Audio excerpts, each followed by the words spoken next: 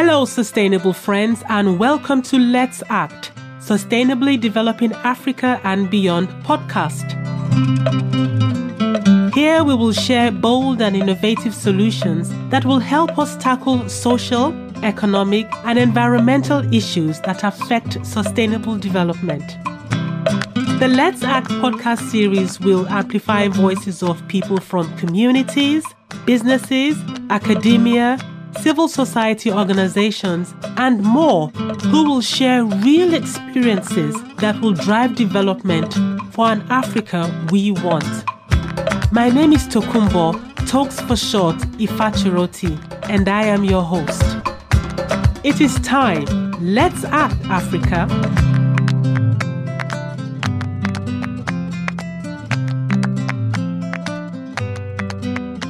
Hello, and welcome to our podcast titled Let's Act. Today, our topic is giving back, education, empowerment, and fulfillment in the diaspora and Africa. And I have a wonderful guest with me. I can't wait to share his bio and just dig deep into the questions I want to ask him. But let me introduce him to yourselves. My guest's name is Wale Sonwo. Wale is a seasoned accountant and a fellow of the Chartered Association of Certified Accountants. He has spent over 30 years working in different capacities within social housing in the United Kingdom. And this includes working at Circle 33 as a capital analyst and the Network Housing Group as the group financial controller. Wale also worked in a leading BAME housing association, that's ARHAG, and the leading disabled housing charity, Habintech, in the United Kingdom as head of finance in both roles. In March 2022, Wale retired from permanent roles to transition to non-executive director roles. He joined One YMCA in June 2022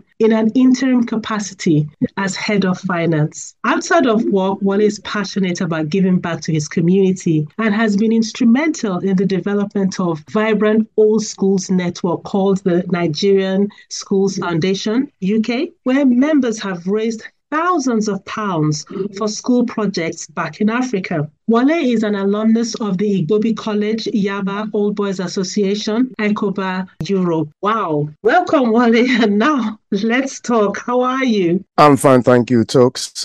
Thank you for the invitation and the warm welcome. I'm aware of your Let's Act series of podcasts where you're dealing with important issues as they impact upon Africa and Africans. Kudos to you and your team. Oh, thank you. That's so kind of you. Much appreciated. Now I want my listeners to hear all about the good works that you've been doing. I mean, I've read your bio, extremely impressive. But I just want to know, what does giving back mean to you? And why is it so important to have found yourself in this space and contributed immensely so far? Giving back means quite a lot to me. It means committing the use of my time, my resources for the benefit of my community.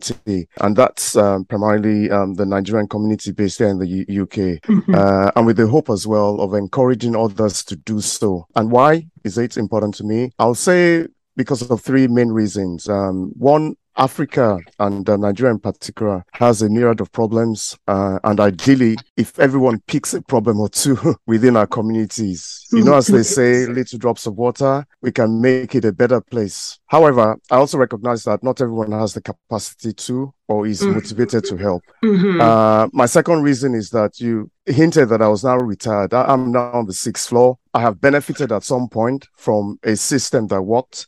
With a good economy, good education, good health facilities, good infrastructure, etc. This foundation helped me and my generation to become who we are. And so I'm also than other generations after us. We have witnessed Africa and Nigeria in a better place. So I think we have a responsibility. And finally, my late mom, God bless her soul, used to remind me that our challenges are man-made and with resolve and focus, we can overcome them. So primarily, those are the three main reasons why I am in this space. Sounds very impressive. I think one of the things that I'll hold on to what you said is you grew up in an environment and a society that was much better than what the society is now. You know, we're talking about Nigeria now, which for us is in the diaspora. And you mentioned also what your late mom said in terms of trying to find a way to resolve what's going on and focusing, but at the same time being mindful that you can't do everything by yourself. And so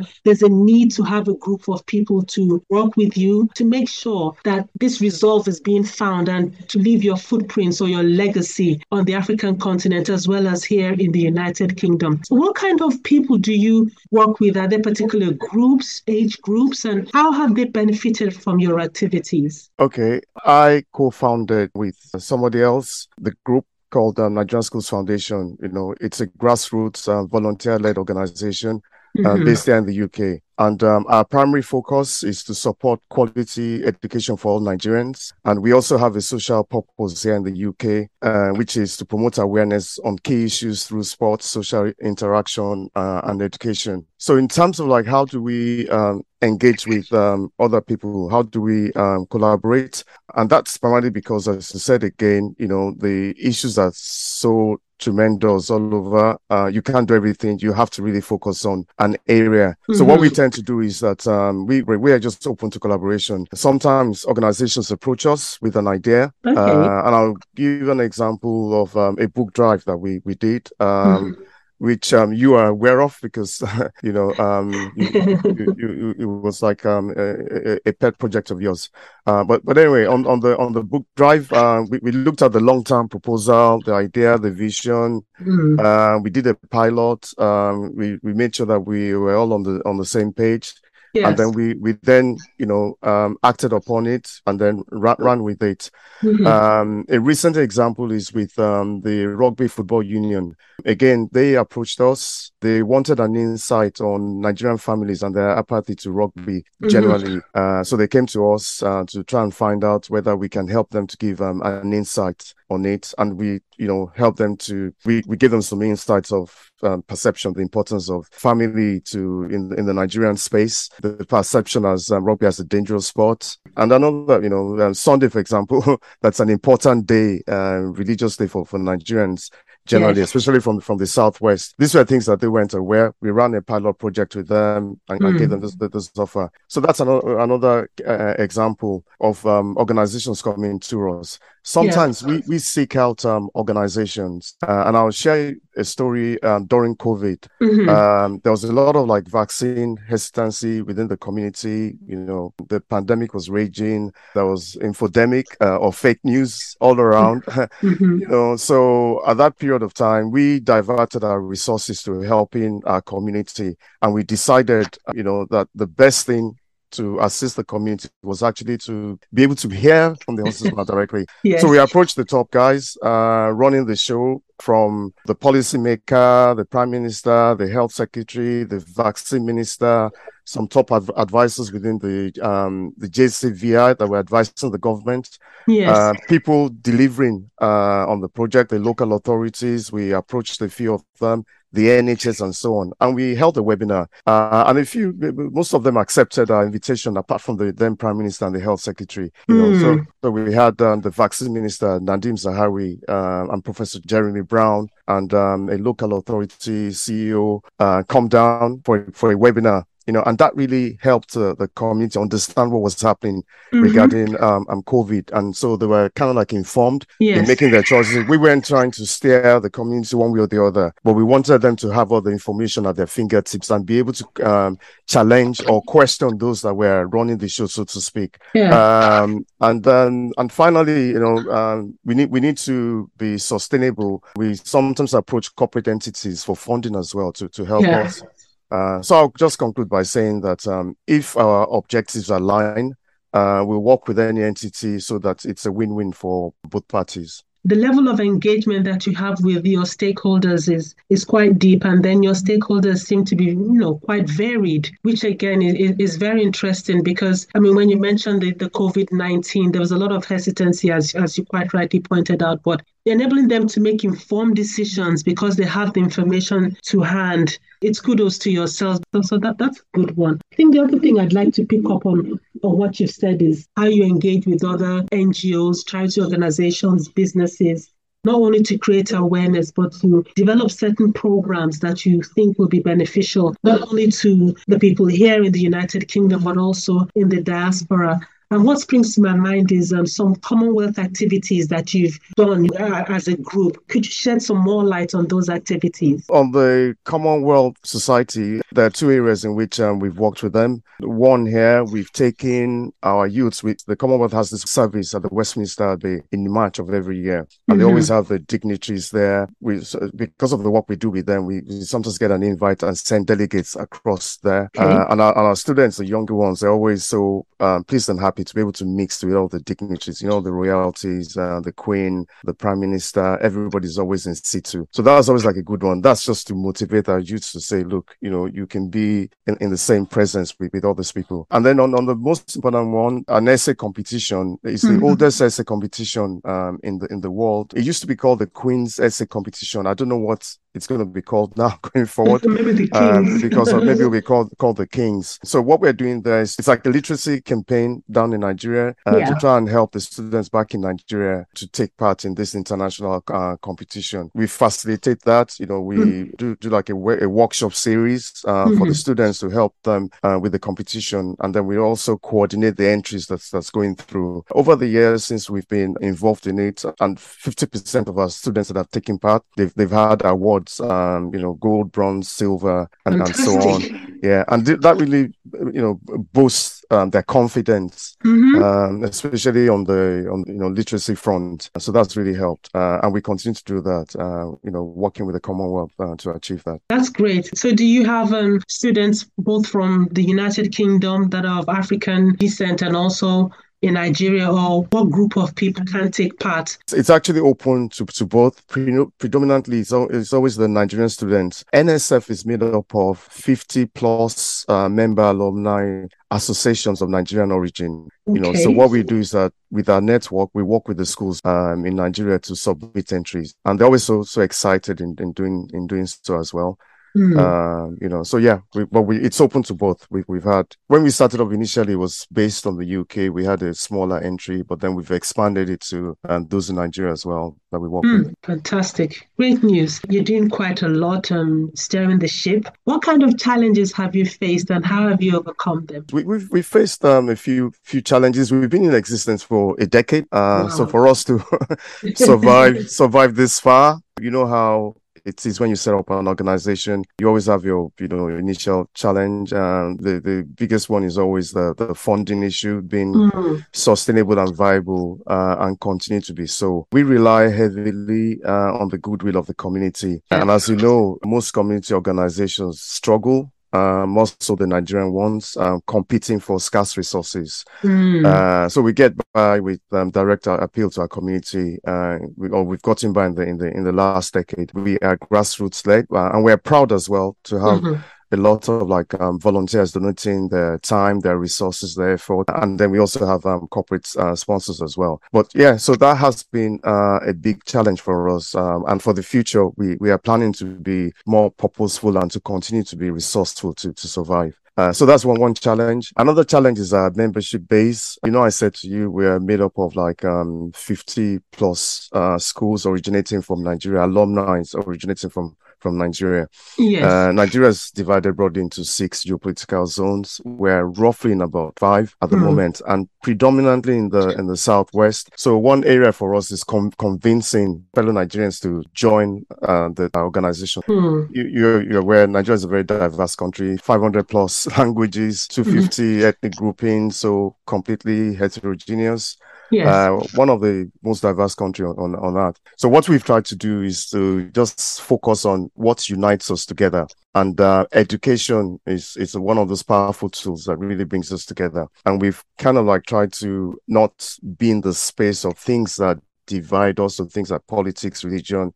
Completely, we don't do that. And then we started in 2012 as I said, a decade ago, as an Olympic legacy, actually. So we focus as well on the ideals of Olympics, of bringing, community together, respecting each other, and so on. Those are the two main areas that, we've had challenges on the funding and also expanding our membership base. But being in existence for now over a decade just shows the resilience that you have, as well as the other team members, that make up the core team. And then all the other volunteers. I have been privy to attend some of the fundraising activities you carry out every year. I see families there, there's sports there, there's food. How have you been able to successfully manage those fundraising activities? We work as a team. We have been fortunate that the community has really, donated their time, their resources, focused on things that unite us, which is the education space. Especially when you are outside the country, there are different dynamics that also forces you to want to congregate together as a group. Because that's how you will be recognized to make a meaningful impact. I gave the example of approaching, as an entity, being able to approach UK government. We also want to position ourselves as the go-to organization on Nigerian community matters generally.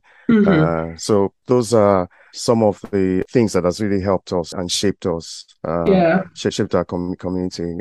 And seeing people being interested in what we do. I think one thing that I can also say and add on to that, have been one of our biggest donors, for the NGO that I manage as well, is that team spirit. So, for us, we always come knocking at your door when we need books to send off to Nigeria, and then to donate to schools, setting up reading clubs and libraries for them, and use this platform to say thanks to you and NSF UK for making that happen. And also thanks to our donors as well. That particular example, I can just share with you a bit of a background.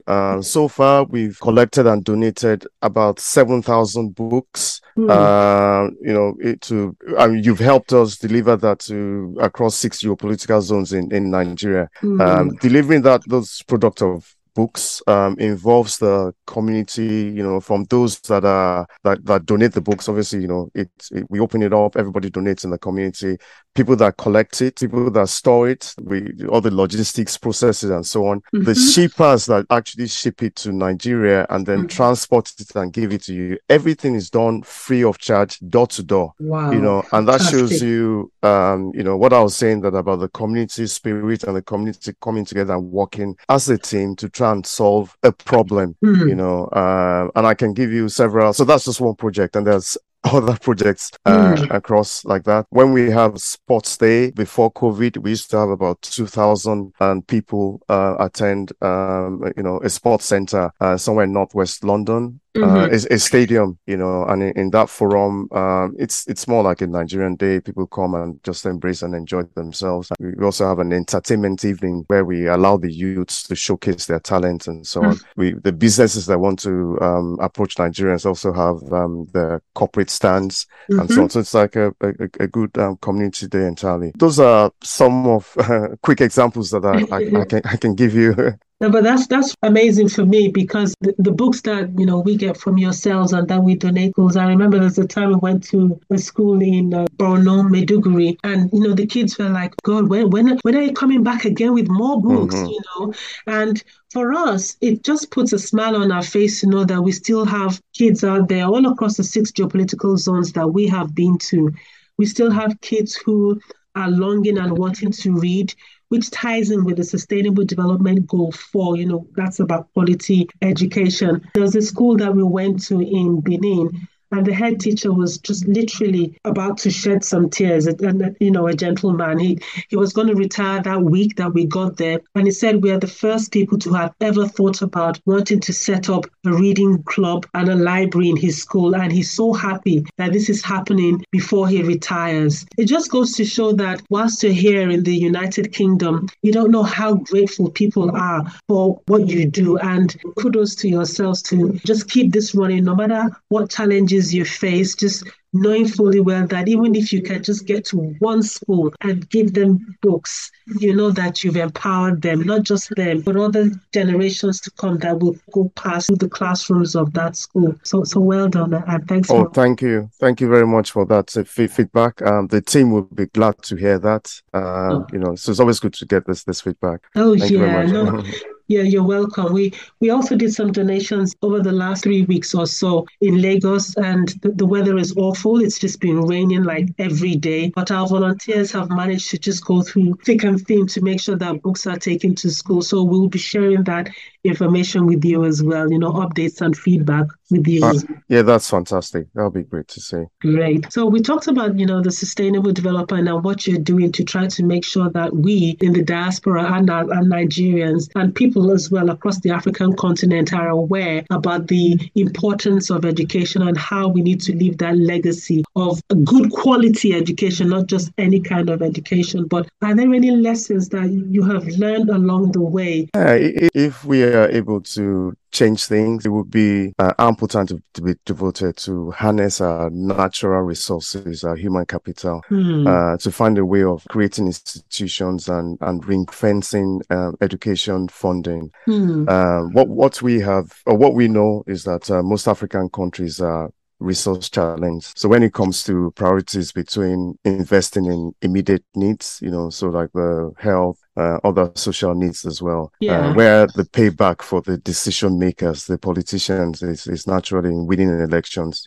so they tend to avoid, the longer term investment on education. Meanwhile, it's quite important to invest in education. Talents are evenly spread across the world, and you need to harness them. It's always sad when we see that, our own rocket scientists, our Nobel Prize winners on science, on technology breakthroughs are begging or roaming the streets of Nigeria. The Western world here, they find a way of harnessing not only all their talents, but they also poach ours, and this also regresses our growth. So for us, it would be to do our best to leverage on influencing policymakers, to try and have a seat where the decisions are being made, and to try and prioritize this allocation of resources. It's difficult. It's an investment, but it's just got to be done. And we'll also continue to put in our widow's might into the education system, leveraging everything that we do now. But on the bigger macro level,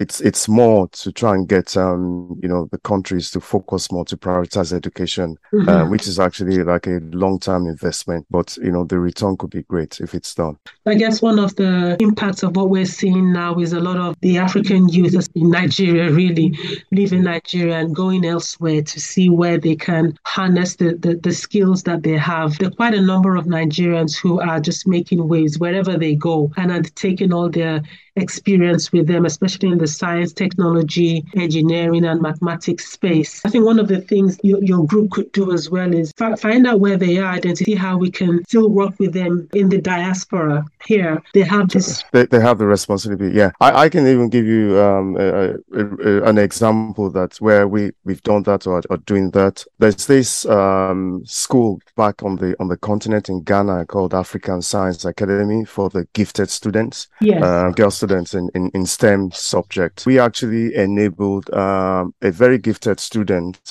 from a school, one of our member schools in Nigeria, to attend us our A-levels on full scholarship there, and she's now studying architecture in the UK. And she's been involved in NSF activities. So that's just shows you, what you were just talking about. That a real life example of what we're trying to do, and one of the areas that we're working on. We're aware that if we all leave our problems behind, somebody's got to solve them. Yes. And it's our responsibility to go back and try and make it happen. Oh, well done. Yes, I visited that school in Ghana, and the young girls there are amazing. They're like focused. They know what it is that they want to do. The teachers are focused as well. And, when you see schools like that and you see the output, it just gives you some encouragement that, yes, at least we're doing something. And so for your team, it's another feather in your cap. So well done for that. Oh, no, thank you very much. She hadn't had that opportunity. She would just have been at home, and her talent would have just been wasted. So it was good to see that happen, change her life.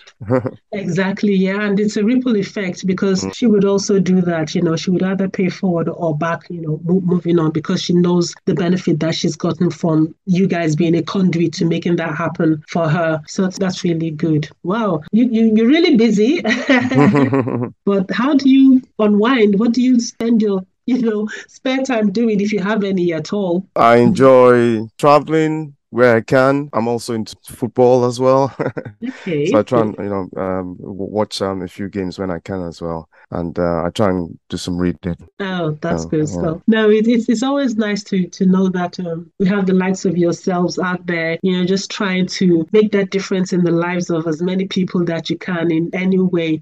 And the thing is that you do these things and you think people are not watching, or people are not not taking notice of what you're doing, but they are. And like I said, we've benefited massively from the books that you and the team have made available to us, and we are making inroads with them. We are setting up libraries, and we are getting good feedback and people wanting more. So we look forward to still working with yourselves, and I know that other stakeholders that you have, that you work with, are also probably in the same position as ourselves too. So I'd like to say thank you so much for all that you do, and let's just keep it moving as it goes. Thank you very much. Thank you for inviting me. It was an honor to be invited here to share our story. And please keep up the good work too. Oh, thank you. So don't be a stranger, and yes, let's keep it moving.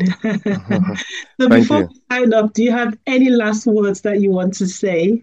Oh, no, only to say that as I said earlier on, there are lots of problems in the world, in the community. If everyone takes one, the one that they're interested in, the world will be a better place. So yeah, that's what I have to say. Thank you. Thank you. Thank you so much, Wale, for taking time out to be on our podcast. Have a lovely rest of the day, and do take care of yourself. Thank you. You too. Thank you. Bye. All right. Bye-bye.